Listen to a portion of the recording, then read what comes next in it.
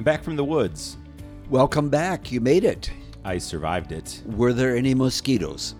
Actually, it wasn't very buggy at all. No ticks? I checked for ticks like it was my job. Because, I told you I brought a tick home from North Carolina during spring break this year. So I'm being extra vigilant about the ticks. Was the tick that you brought home from North Carolina a North Carolinian tick? Yes, it likes Southern barbecue with a vinegar sauce. And it speaks with an accent. Hi, everybody. Welcome to the 23 Podcast.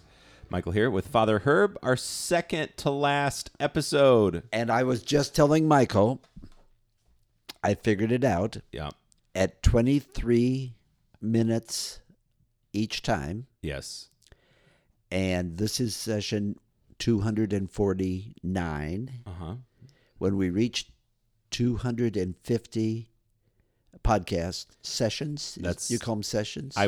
We have historically called them sessions. Then episode seemed like that was too much of a promise. Okay. It was going to the sessions. Episode sounded, when we reach 250 sessions, which is next week. We will have spoken to each other 5,750 minutes on the air. That's great. Oh, I don't know. I can't speak for you, actually. And think of all the informal conversations we've had. Yeah, about 5 minutes of that. They're about 2 to 3 minutes. We try to do everything in 2s and 3s. Yeah. Well, the truth is, we've been recording, and I don't know when we started this. We've been recording 2 sessions at a time, mm-hmm. and with only about 3 minutes in between the sessions. Yeah. So if you start adding up all that in between time, it's all the informal things. But anyway, this has been great fun. So you better tell people about the woods. You and your family were at Hocking Hills? We went down to Hocking Hills earlier. Well, by the time people hear this, last week we were down at Hocking Hills. It's great. Every time I'm there, this was my second or third time. I actually didn't remember much of it because it had been quite a few years. But it's otherworldly. I mean, it is just like stepping into...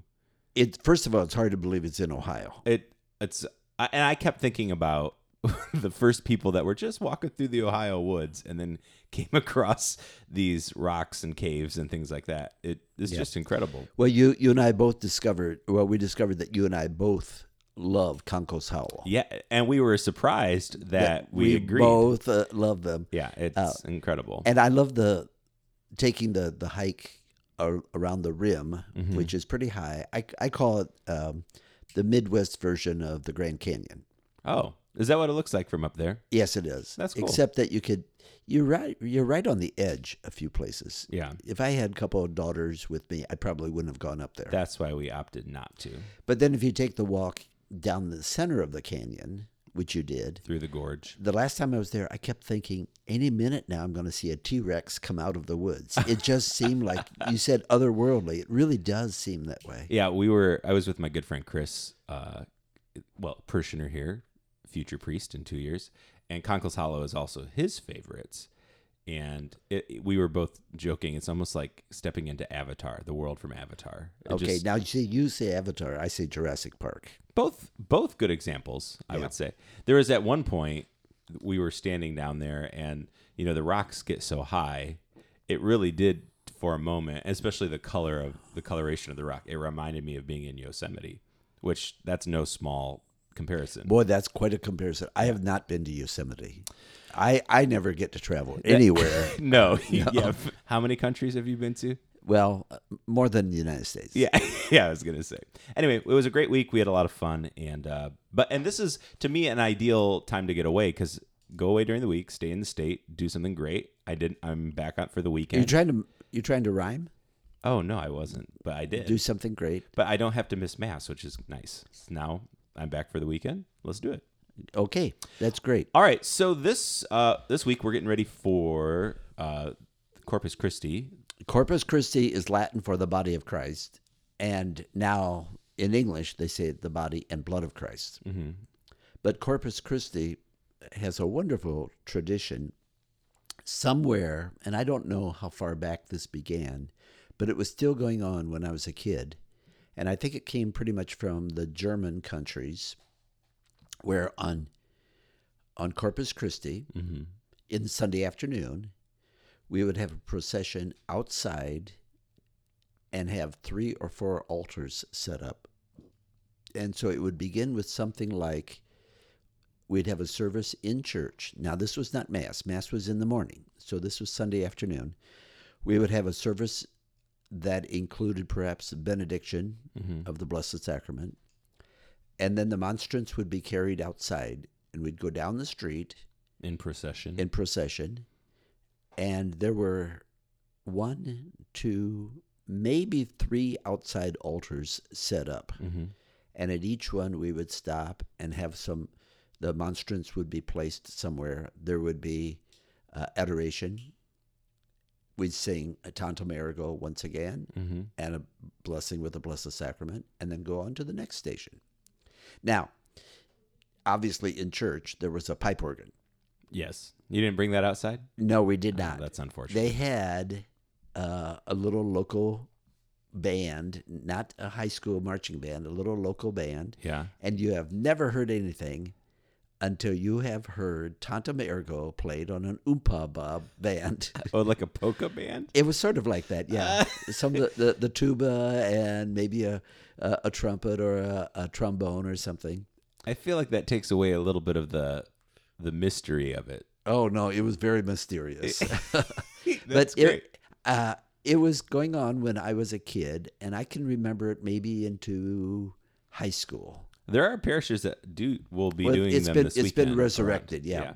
We did one recently in the last couple of years at Central Catholic High School. You know, I go there for Mass during the week. Yeah. And usually we alternate with the students Mass 3 times a month and maybe Eucharistic adoration once a month, but taken during the same time period on Wednesdays.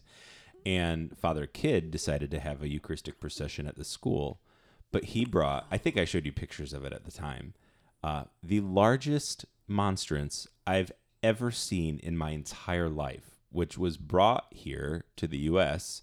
by one of our Indian priests that is working here in the Diocese of Toledo. It must have been 6 feet tall. I mean, it was it took 4 people just to help carry it. It was the biggest thing I've ever seen in my entire life. Well, I have seen some large ones in Europe, especially in cathedrals. Yeah. No, it was unlike anything I've ever seen. And I just thought, well, if you're going to do it, might as well do it big if you're going to be outside. But it was so big and heavy, 2 people had to hold up Father Kidd's arms while he was carrying it. That's very biblical. That's almost like when Moses was praying. Yeah, that is true. I didn't think about that. Okay, let's go into, well, we are talking about the Eucharist. We are. But let me just ask this. Yeah. I think sometimes I've struggled, I'll be very candid with this. I've struggled with something like a Eucharistic procession because Jesus didn't say, take this and process with it outside. This is my body. He said, take this. Well, that was the point I was going to make. Oh, good. Thank you. We are on the same wavelength. The idea of having adoration of the Blessed Sacrament is very secondary. Mm-hmm. Now, I know some of our younger people, when they go on some of the retreats or the weekend encounters, they're very moved by the way Eucharistic adoration takes place. Sure. However, it's very privatized. It's like a private prayer, whereas the celebration of the Eucharist at Mass is a very communal prayer. Mm-hmm. And the tradition of celebrating Mass and receiving communion back a couple centuries ago kind of gave way to adoration, partly because people felt they were not worthy to receive communion. Mm-hmm. They were not receiving communion. In fact, even when I was a child, most people did not receive communion at most Masses. And certainly part of it was because you had to fast from like midnight. Some people even said there was a time when you fasted from the day before. I don't remember that. But we had to fast from midnight. And then it was limited to just 3 hours. But so if people were planning to receive communion, they would receive it the very first Mass on Sunday morning. Because they were hungry. No. Yeah. Well, actually, yeah, because, they felt like they couldn't go too long without eating breakfast. Yeah. Also, it was a farm community. Many people were up early. Right. They were sunrise people. Well, they maybe even before that during the winter because you had to milk the cows. So there was another reason is that people felt you should not receive communion unless you had just gone to confession the day before. Mm-hmm. So consequently, that's when the church started to encourage communion more often. They would have the communion breakfast. So there would be a special time once a month when people were encouraged to go to communion at Mass, and then they would have a breakfast for the people afterwards. That's good. Calling it communion breakfast put some weird images in my head. I'm not even going to, it seems blasphemous. But it might be 1 week for the men, another time for the women, or something like. They did different types of things, and sometimes at the breakfast they'd have a special speaker. Yeah, it was actually kind of cool, but that was going on. So there were a lot of things, but part of it was people refrained from receiving, so they just looked on and gazed on at the Eucharist. And the word monstrance, like you talk about the 5-foot monstrance, comes from the Latin word mostrare, which means to show. Right. It was simply an ornate implement in which you could put the large host so people could adore the host. Yeah. Again, I feel that we are getting a little out of whack when we put so much emphasis on adoring the host, and then we don't even realize how incredibly beautiful it is to receive Jesus at the Eucharist. Well, we've had these discussions before, back when I was a youth minister, but really, yeah, you and I have had these discussions, but these were the informal. But in 5,727 minutes, we have not talked about this before. No, and I'll keep it brief, but I would take students to conferences where, as you were alluding to earlier, there would be these wonderfully beautiful, prayerful services of Eucharistic adoration on Saturday night, and kids would be crying and praying, and they would process around with the monstrance, and there was music, and it was a very emotional, as you would say, privatized in some way, but still in the context of a large gathering of people event. And then the next morning we would have Mass, and because it's Mass, the kids couldn't care less, and I kept thinking, this is the same Jesus in the Eucharist. In fact, it's active versus passive. Right. So there is definitely a disconnect. It's not necessarily discounting the power of prayer in adoration, but I think catechetically we have to be able to teach people that Mass is always more. Okay. May I use that as a segue into the gospel? Because it's about feeding the crowd, and Jesus didn't say, here, let's look at the loaves and fishes. By the way, we're getting a little feisty in this second to last episode. Feeding the crowd, by the way, is found in all 4 Gospels. Yes, the only miracle that is besides the resurrection, correct? Yeah, but actually, there's even 6 episodes of it in the 4 Gospels, because 2 of the Gospels have feeding the crowd of 4,000 and feeding the crowd of 5,000. Oh, so it's a very common to hear the story, and that's part of the danger because we hear the story a lot. Right. The other thing about it, though, is it's really not meant to be just taken about feeding the crowd or a great miracle. It is Eucharistic in nature. Mm-hmm. It's always calling us to talk about the Eucharist. Mm-hmm. So would you like to do the honors? Sure. And I will read the last part where it starts with, and then he said. Okay. And for those of you following along, we're in Luke chapter 9. And even if they're not following along, we are still in Luke chapter 9. A reading from the Holy Gospel according to Luke. Jesus spoke to the crowds about the kingdom of God, and he healed those who needed to be cured. As the day was drawing to a close, the 12 approached him and said, "Dismiss the crowd so that they can go to the surrounding villages and farms and find lodging and provisions, for we are here in a deserted place." He said to them, "Give them some food yourselves." They replied, 5 loaves and 2 fish are all we have, unless we ourselves go and buy food for all these people. Now the men were numbered about 5,000. Then he said to his disciples, "Have them sit down in groups of about 50. They did so and made them all sit down.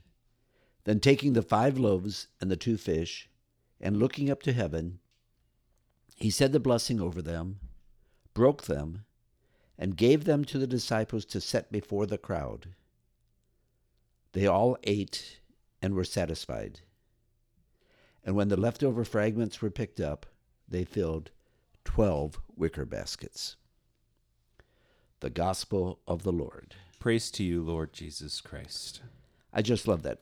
5 loaves and 2 fish, and then the leftovers filled 12 baskets.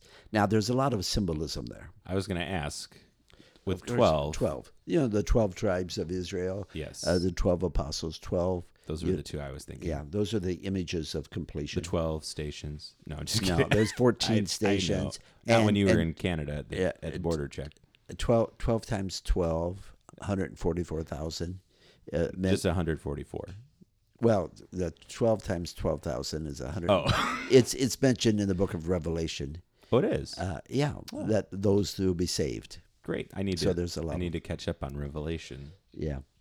Okay, so Jesus is out there feeding the crowd. I love, well, before he feeds them, he preaches and he heals. Mm-hmm. So we have, the preaching, the teaching, the talking, Yeah.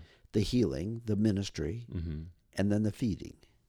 Oh, I was thinking, besides the healing, although I think sometimes people are healed during Mass, it's almost like a little mini Mass. I'm sure there was a little bit of scripture he taught, and then there was... Yeah, you're talking meal. about liturgy of the Word, liturgy Yeah. of the Eucharist, of Yeah. course.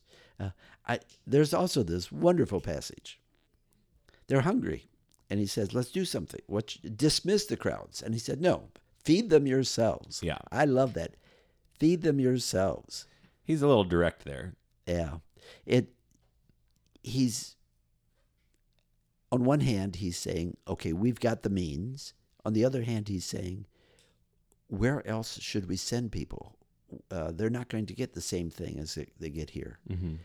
Our ministry is always outreach. We have to have outreach to be Christian. Mm-hmm. We can't just say we're a praying people. We're a praying people who are also doing people. Yeah. I was actually, while we were in Hocking Hills, my friend and I were talking quite a bit about, just different aspects of parish life and church life and seminary. And he was just finishing his internship year down at St. Michael's in Findlay and had a wonderful time at that parish. And then we got onto this new diocesan capital campaign that's happening. Yeah.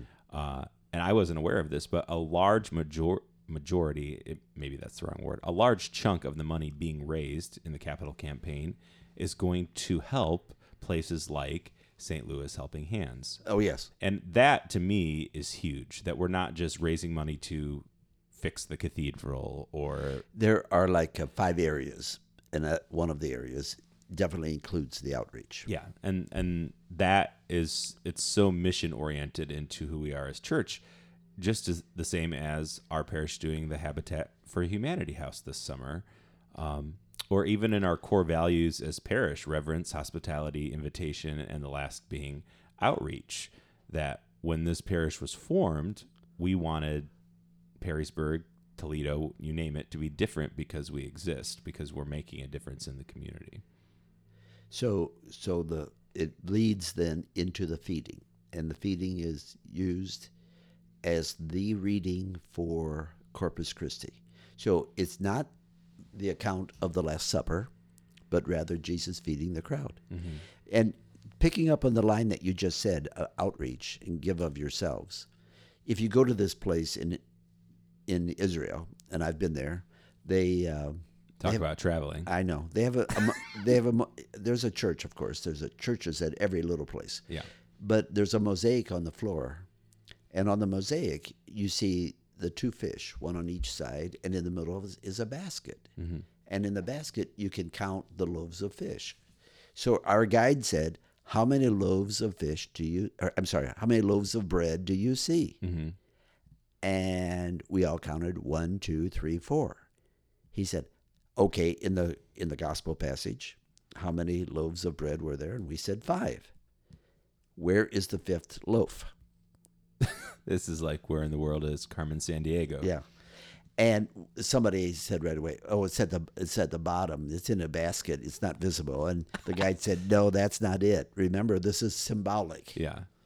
And finally he said, the artist who made this mosaic said, "We are the loaf. We are the 5th loaf." feed them yourselves. Yeah, feed them yourself. And not just feed them yourself like you get out there and find the food, but give them of yourselves. Mm-hmm. So real outreach is not just doing something, but putting yourself at the disposal of someone else. Sure.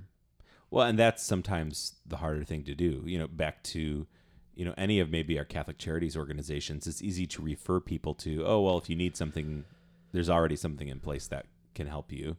But it takes more of yourself, more giving of yourself to be the person that extends the hand and actually does it yourself. I want to quickly go on when Jesus has the people sit down, and then it says he took the 5 loaves and the 2 fish. Now, the next line is extremely important. And looking up to heaven, he said the blessing, broke them, and gave them to the disciples to give to the crowd. Mm-hmm. So, looked up to heaven, the blessing, the breaking, and the giving. Talk about Eucharist. Well, it was almost like a rehearsal for the Last Supper. Yeah. Yeah.